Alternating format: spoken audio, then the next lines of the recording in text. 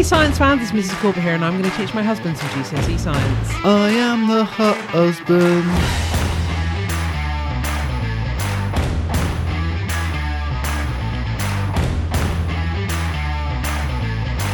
I am the husband. Nope.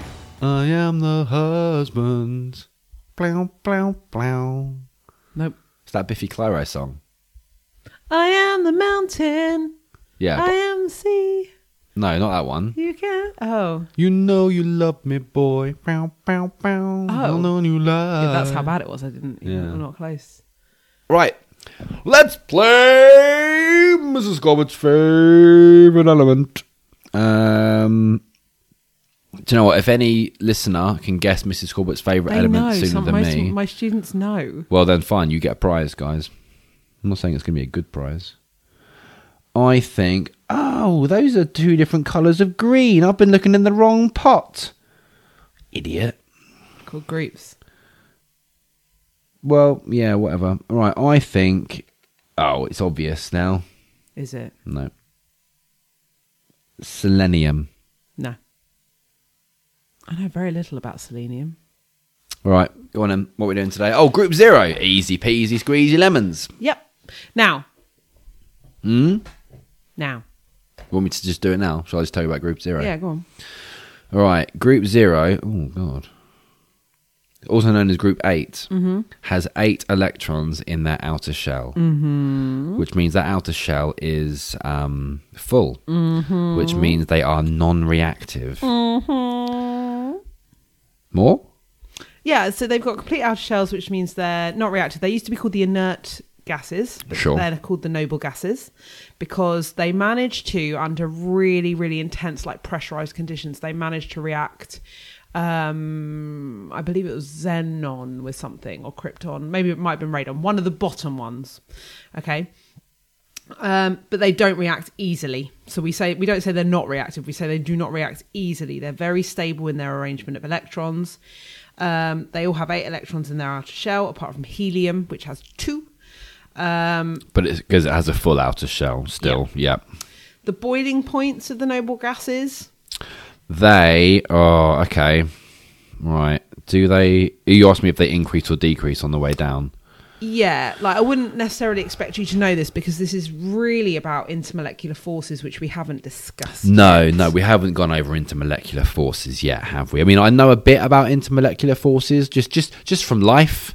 You know, it comes up quite a lot. You're watching EastEnders; they talk about intermolecular forces in the Ram's Head.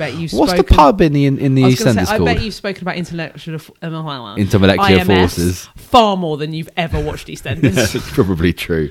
All right then. I think the boiling point. Do you know what? I reckon it stays the same. No. Took a punt. It increases as you go down the group. All right. And that's because they have slightly stronger intermolecular forces as you go down the group. Okay, they're heavier. sure. They get more dense as you go down the group. So like helium, if you let go of a balloon of helium, it rises into the air. Yeah. If you let go a balloon of neon, it kind of swills a little bit higher into the air.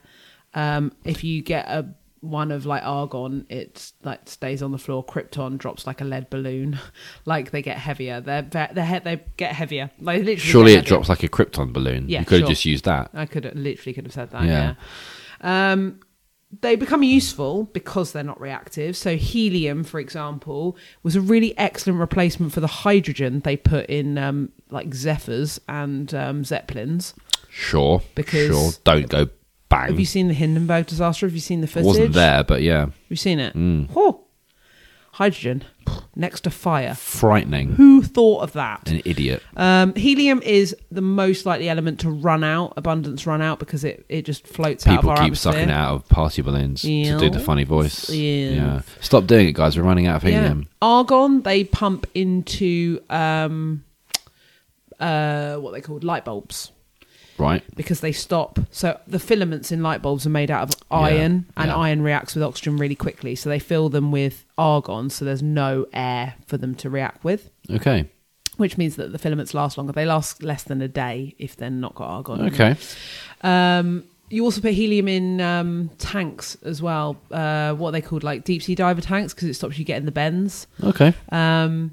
Neon, if you put electricity currents through it, bright light, so it's used for neon signs. Sure.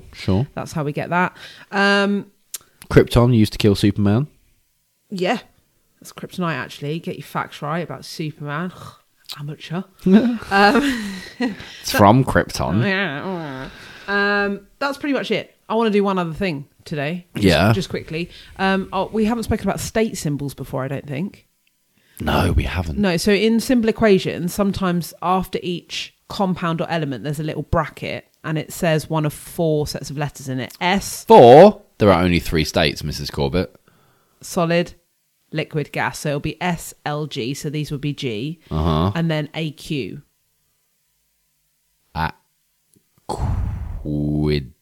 Aqueous. Aqueous. So what does aqueous mean? I don't know. If something is aqueous. If something is aqueous, Yeah. it is something to do with liquids. If you saw NaCl, AQ, what would that mean? Oh, okay. Because NaCl is salt, Yeah. which is a solid. Yeah. But if it was aqueous, maybe it was dissolved in water. Okay. AQ means it's a solution. All right, cool. That's it.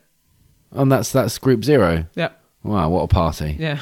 And what's next time? Doll. Yeah. Bonding. Whoa.